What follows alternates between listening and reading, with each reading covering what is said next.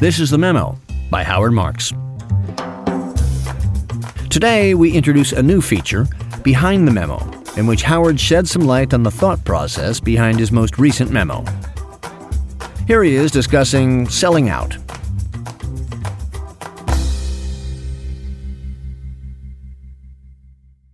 This memo basically got its start in a memo that I wrote in 2015 called Liquidity. And at that time, there was significant concern that the liquidity afforded by the U.S. stock market had contracted, meaning that people who own stock either can't sell it as quickly or can't sell as much of it at the market price without depressing the price and so forth. So I wanted to respond to that.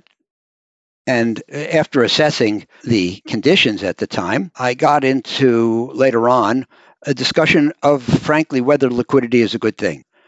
And most investors desire liquidity, that is, the ability to sell, A, legally, because there are certain things you can't resell in the public market, and in size, and be speedy and without depressing the market price. Everybody says, well, we want to be able to have liquidity. Usually, they don't use it. So if you pass by investments A, B, and C because they're not liquid, and it's liquidity that you wouldn't use, then obviously you're not doing yourself a favor. Many private investments can't be sold. You would never sell them anyway. And every portfolio, especially institutional scale portfolio, should be able to accommodate a certain layer of investments that can't be sold. But people want liquidity. Is that a good thing? I believe that as a broad brush statement, it's fair to say that investors trade too much. Most people don't have the ability to trade well. Most trading is not helpful, especially given the fact that trading involves trading costs, commissions, and what we call market impact. The fact that you selling your assets, if you sell enough of it, can depress the price of your assets and thus the price that you realize in the sale. It's important to notice that making money through investing, if you think about it, it's not a matter of what you buy and what you sell. It's a matter of what you hold. And so expending a lot of energy, thought, and costs to buy and sell may not be a great thing. We used to say when I was a kid, don't just stand there, do something. My advice is don't just do something, stand there and let your holdings compound. Lately, since he's joined the profession in the last 10 years, I've brought my son, Andrew, into the process of creating these memos. Back in 2015, I showed him the memo on liquidity, and I asked what he thought. And he said something that I thought was brilliant. He said, if you look at the chart of a stock that's been up for 20 years, and you say, man, I wish I'd owned that stock, he said, think of all the days you would have had to talk yourself out of selling. And I think that's brilliant. You look at a stock that's been up hugely. An example of that, which I referred to in the memo, is Amazon. And in the last 20 years, roughly, Amazon has gone from $6 to roughly $3,300. It's up 650 times in 20 years. Think of all the times you would have to have talked yourself out of selling. You bought it at 6. You might have to talk yourself out of selling at 12 and 24 and 60 and 300 and 600 and so forth. 10 years after you bought it at 6, it hit 600. How many people would continue to hold after something's up 100 times? So most people would have sold at least some. Some people would have sold all of it. And today it's up 5.5 times from there. So I thought that this idea of discouraging selling and talking yourself out of selling was a great idea. And that idea in itself was really the genesis for this memo.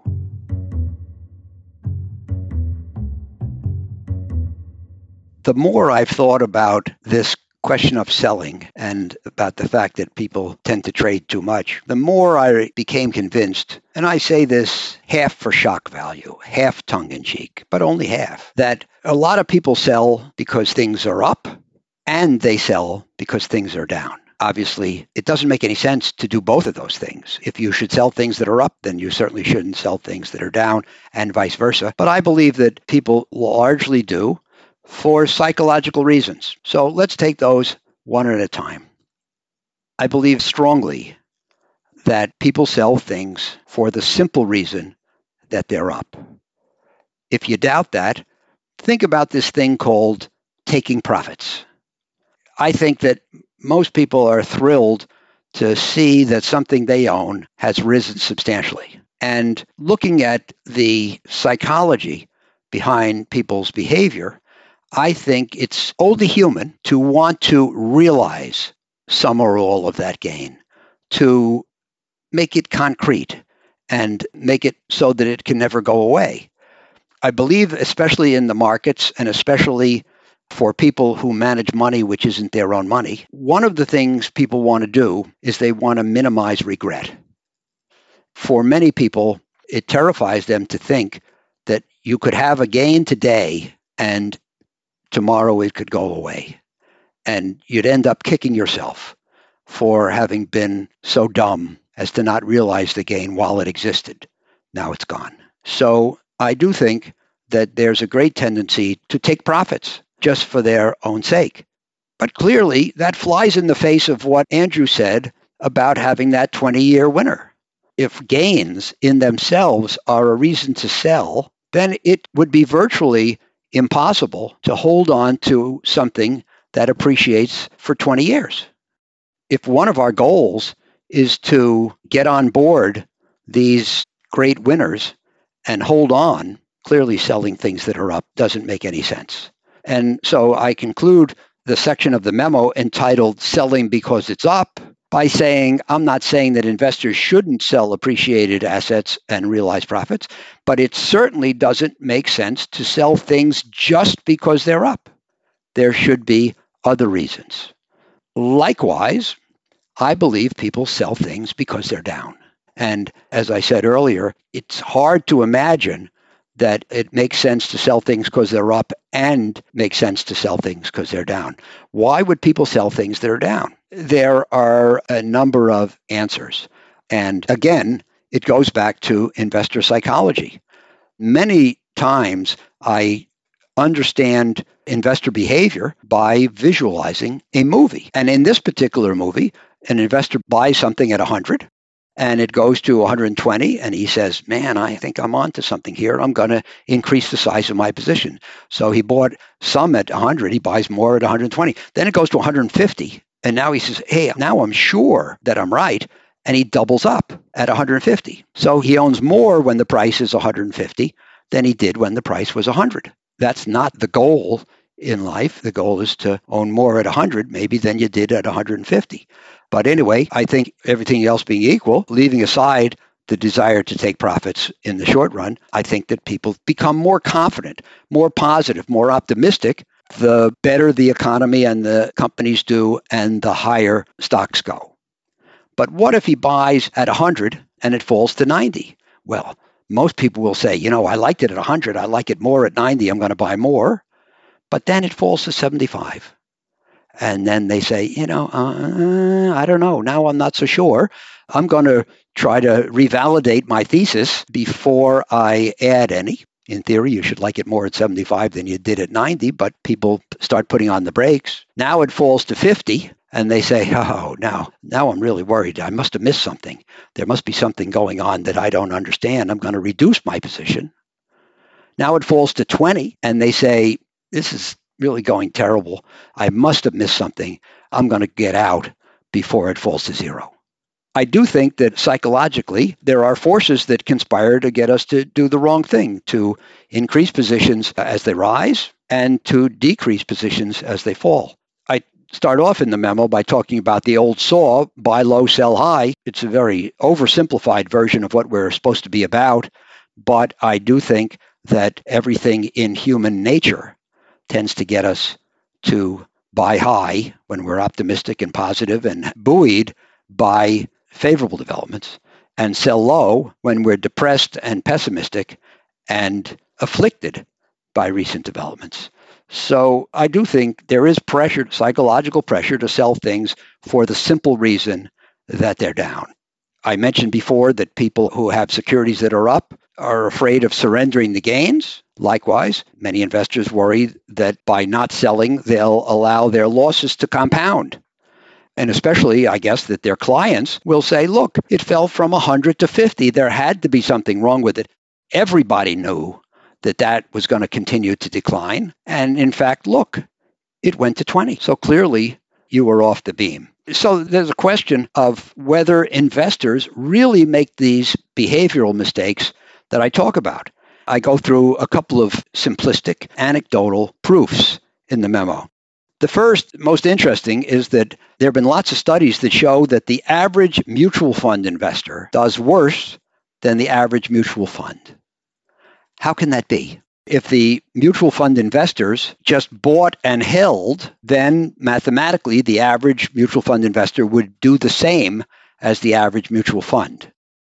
How can they do worse? The answer is that they must, on average, get out of the things that have done poorly and then miss the fact that many of those poor performers enjoy a rebound in order to chase, to get into the things that have done best and in many cases just get on in time for a regression to the mean, in time for that superior performance to reverse. So clearly, these studies suggest, and I believe that human nature dictates, that people chase winners and dump losers. That's true on the retail level. What about the pros? You know that over the last 20 or 30 years, there's been a very strong trend in mutual funds toward indexation and other forms of passive investing. Why is that? Well, I was taught in grad school in the 60s that the average mutual fund does worse than the indices, especially after the imposition of trading costs and fees. It seems that it's held true, and that this has motivated the movement of capital from actively managed mutual funds in equities to passively managed funds, to the extent where now I believe that the majority of equity mutual fund capital is invested passively because market timing and weightings manipulation and stock picking is so bad. So this is further proof that on average, people make mistakes. A lot of people sell because they think that a dip lies ahead. They may say they want to remain long-term investors. They may say they continue to like a particular asset, but they may be persuaded for one reason or another that in the days, weeks, months that lie ahead, either the market will have a dip or the particular asset they're thinking about will suffer a temporary decline. Maybe you think, for example, that in a young startup, a lot of the founder stock will become unlocked in the coming months, and they may dump to liquefy, and that may depress the price of the stock. So you may say, well, I'm going to sell now and get out ahead of that. Or people say it doesn't look so great for the economy. We're worried about inflation. We're worried about rates going up. So the market is likely to have a temporary dip. We're going to get out ahead of that. We call this market timing. These are not fundamentally driven investment decisions. These are tactical investment decisions that people engage in to show their and benefit from their cleverness in anticipating dips. But I go through in the memo the fact that trying to be a market timer, selling in anticipation of a dip, introduces a number of significant questions. Number one, why sell something that you think has positive long-term potential to prepare for a dip that you expect to be temporary? Number two, selling today introduces just one more of the many ways as an investor to be wrong. There are so many, since the decline may or may not occur. A decline which could occur. Is that a good reason to sell a good asset? Number three, Charlie Munger, vice chairman of Berkshire Hathaway, points out that if you sell for market timing reasons, it actually gives you two ways to be wrong. The dip you're worried about may or may not arise, but even if you're prescient and the dip does occur, you have to figure out when to go back in. When is it low enough? A lot of people might say, well, a lot of people do say, I'm not going to go back in until it reaches the bottom. I've written long diatribes on the subject that we never know when the bottom has been reached. So if you're smart enough to get out in anticipation of a dip, what's the probability that you'll be smart enough to get in? I think rather than Charlie's two ways to be wrong, there may actually be three ways to be wrong if you try market timing. Number one, the dip may not happen. Number two, if it declines, you may not be able to figure out when to get back in. And number three, you have to decide what to do with the proceeds in the meantime. And all three of those can be wrong. So you're actually compounding the likelihood of making a mistake. I believe that people who sell because they're worried about the future, even if they're right, often so celebrate their success in avoiding a dip that they spend all their time congratulating themselves and patting themselves on the back, and they forget to get back in. Lastly, what if you're wrong and there is no dip? And rather than going down, the asset we're talking about just continues to go up. Then you have lost out on those gains. You may never get back in the market because you may, in order to validate your thinking and your actions, you may say, no, I'm not going to get back in until it does adjust downward, until it corrects, and you may never get back in. So the point is, when you try to be a market timer, there are so many potential pitfalls, and it's so unlikely that you're going to get it right. If you think about it, there are very few opportunities to really time the markets confidently and correctly. When I was writing my second book, Mastering the Market Cycle, I said to my son, Andrew, Andrew, I think that most of my market calls have been correct. And he said, he always makes these cogent observations, he said, that's because you did it 5 times in 50 years. There are very few opportunities to time the markets when the market is at such an extreme of over or undervaluation that the evidence is compelling and the probability of being right is high. And most people can't identify those, don't have the requisite skill, and should just refuse to engage. Now, there are times when you have to sell. For example, if you're a professional money manager and your client closes his account or withdraws some capital, you have to sell something because you have to meet those demands. Likewise, if you run closed-end funds and they have a finite life, and most of our funds have a 10-year life, you have to liquidate the portfolio as you approach the end of the 10-year life. Even in the 8th year, you might say to yourself, I think it's a great asset, but it's highly appreciated. And if there is a dip, I don't have enough time left to recover from that dip. So you managers of closed-end funds have to sell assets as they approach the end of the fund's life, regardless of the merits. There are times when we have to sell, and they impose some real reasons to sell, but just fear of making a mistake shouldn't be among them. I believe that superior investing consists largely of taking advantage of the mistakes made by others, and in my opinion, selling things just because they're down is a mistake that can give the buyers of those assets at depressed prices great opportunities to make money. The truth of the matter is that to be an intelligent investor, you have to study things, you have to gain a thorough knowledge, and you have to understand what the intrinsic value is and why the intrinsic value either will increase over time, pulling up the price, or is more than the current trading price, and that the two are likely to converge over time, or you may believe both. But it all has to start with an understanding of intrinsic value. Investors will encounter opportunities to properly sell assets that are up and to properly sell assets that are down. But that too has to be done on the basis of an estimate of their fair value. Hopefully, you buy things because you believe, as I said before, that the intrinsic value is going to increase or the price does not fully reflect the intrinsic value, or both. Let's say you buy for that reason and it works and the price works its way higher.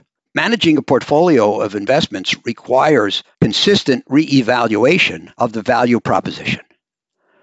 So the investor should say, do I think the intrinsic value is still what I used to think it was? Do I think that the outlook for the intrinsic value is still what I used to think it was, and thus for the potential of this investment? Do I think that the probability that my investment thesis will prevail and be proved out, do I think that that probability is still as good as it used to be? Maybe you used to think that the intrinsic value could go from 100 to 200. Maybe you still do, but you used to think it was 70% likely, and now you think it's only 50-50. A reduced view of your investment thesis or a reduced view of the probability that your thesis is correct, both of those are legitimate reasons to cut holdings. That should be what investors do. The other legitimate reason to sell is that you hold the portfolio, you have views about intrinsic value and the probability that your view is correct, but something comes along which, after study, you believe that's better. Either the potential is higher or the thesis seems more solid. That too is a legitimate reason to sell. If something comes along which is better, and if you're fully invested, then clearly you have to make room for it in your portfolio. To buy A, you have to sell some of something else. Now, you have to choose, should that be B or C or some of each? Again, that requires you to return to your investment thesis and assess the relative potential of A, B, and C and the probability that A, B, and C are right.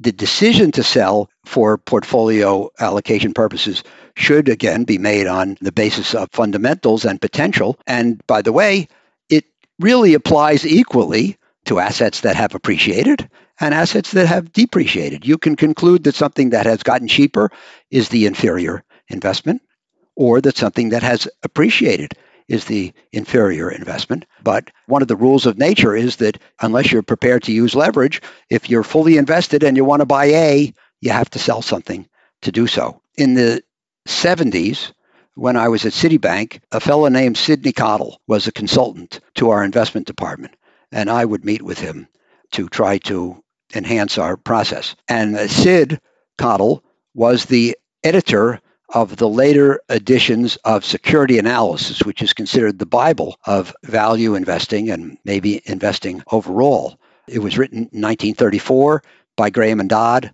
It was updated periodically. The 1940 edition is considered to have been the greatest edition. By the time the 60s rolled around and I was in college, Sid Cottle was the editor of the later editions. And in fact, I didn't know about Graham and Dodd when I was in college. We called it Graham, Dodd, and Cottle. That's what I read in 1965. So as I say, we used to meet with Sid. I've never forgotten his description of investing. Quote, the discipline of relative selection. We try to buy the best things we can find. We try to hold more of the better things and less of the not as good things and none of the bad things, the inferior things. And I think that makes a lot of sense. Now, it doesn't tell you anything about how to do it, but at least it gives you a goal, which is to make your decisions on a comparative basis. And that's what every smart investor tries to do. And when you make decisions on a comparative basis, clearly there are times to compare your thesis to what it used to be and the outlook for the things you own against the things that you're considering buying. And those analyses hold the key to when to sell things for legitimate reasons.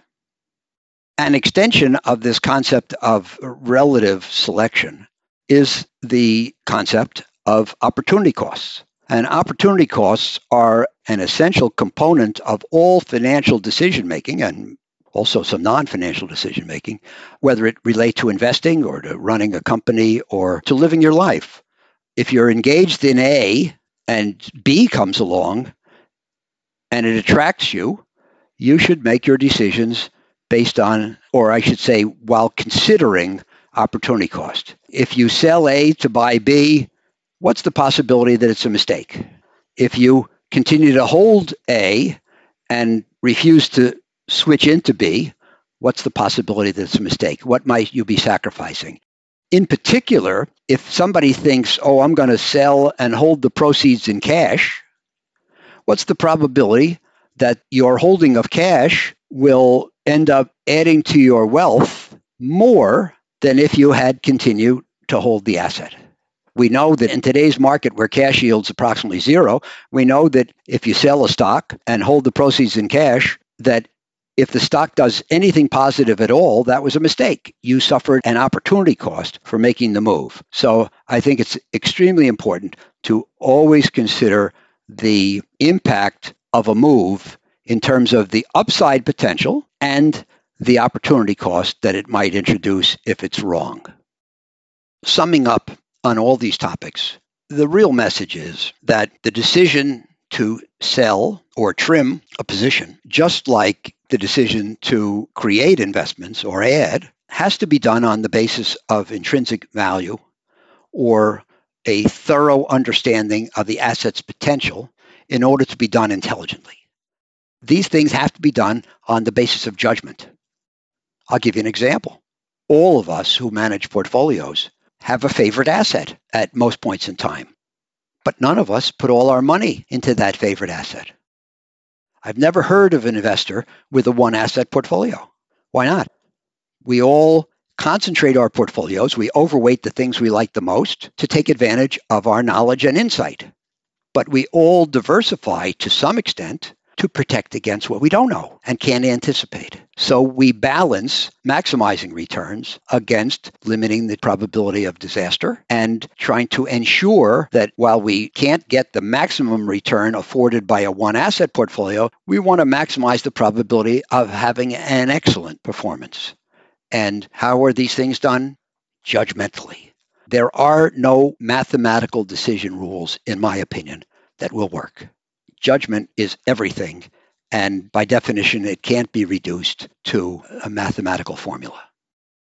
I conclude by saying you can try getting in and getting out of the market and timing the market and selling things that are up too much and buying things that are down too much, buying the things that have risen and selling the things that have fallen, or buying the things that have fallen and selling the things that have risen. You can try all these things.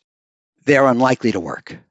Many people don't have what it takes to do it. And as I said before, the opportunities to do it successfully don't arise all the time. And the longer I've spent as an investor, the more I've reached the conclusion that for most investors, and especially investors who have limited prescience, which is most of us, the most important thing in investing is to be invested. If you think about it, most economies and most viable companies benefit from an underlying positive secular trend line. The population grows, there are scientific advances, thus the economy grows. Companies benefit from the growing economy. They too make progress in methods and technology and so forth. And cash flows tend to increase over time.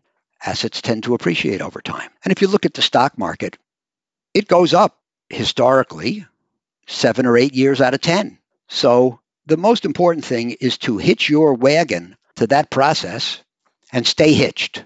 I have a quote in the memo from Bill Miller, who was one of the greatest investors during my lifetime. And he says that people spend so much of their time and effort trying to figure out which of the 10 years are going to be the 2 or 3 down ones. And that is really not the route to success. And he has a great quote. We believe that time, not timing, is the key to building wealth in the stock market. And I tend to agree. The S&P 500 is estimated to have returned an average of 10.5% a year for the last 90 years. That's an incredible phenomenon. Albert Einstein is reputed to have said that compound interest is the 8th wonder of the world. And if you had come into the market and invested $1 90 years ago at 10.5%, no trading, no market waiting, no market timing, no changing holdings, you would have $8,000 today. Now, we unfortunately no longer have the opportunity to invest 90 years ago. That opportunity has passed. But we can invest today. If you can invest at 10.5% and merely hold it, $1 invested today will grow to $147 in 50 years. Now, you might argue that the S&P 500 is not going to compound at 10.5% going forward. You might say that the economy is going to grow more slowly than it did in the last 90 years, or that stocks are more fully understood, appreciated, and valued than they were 90 years ago. 90 years ago happens to be the early years of the Depression. So, okay, I credit those points. Let's take a third off. Let's say that rather than 10.5, the stock market is going to compound at 7% in the future. That dollar is still going to compound to $29 in 50 years. It's really important that most investors appreciate the fact that even if they believe a decline is imminent, and if they believe they have the ability to avoid it, it's not worth trying. Being invested, holding securities even at elevated prices, and experiencing a decline isn't the worst thing in the world. It's unlikely to be fatal. Usually, every market high is followed by a higher high, and dismounting from that process and failing to benefit from the underlying trend line is, in the long-term sense, a big mistake. So being in the market, enjoying that compound growth, staying with the process, I believe really is the most important thing. Thank you for listening to The Memo by Howard Marks. To hear more episodes, be sure to subscribe wherever you listen to podcasts.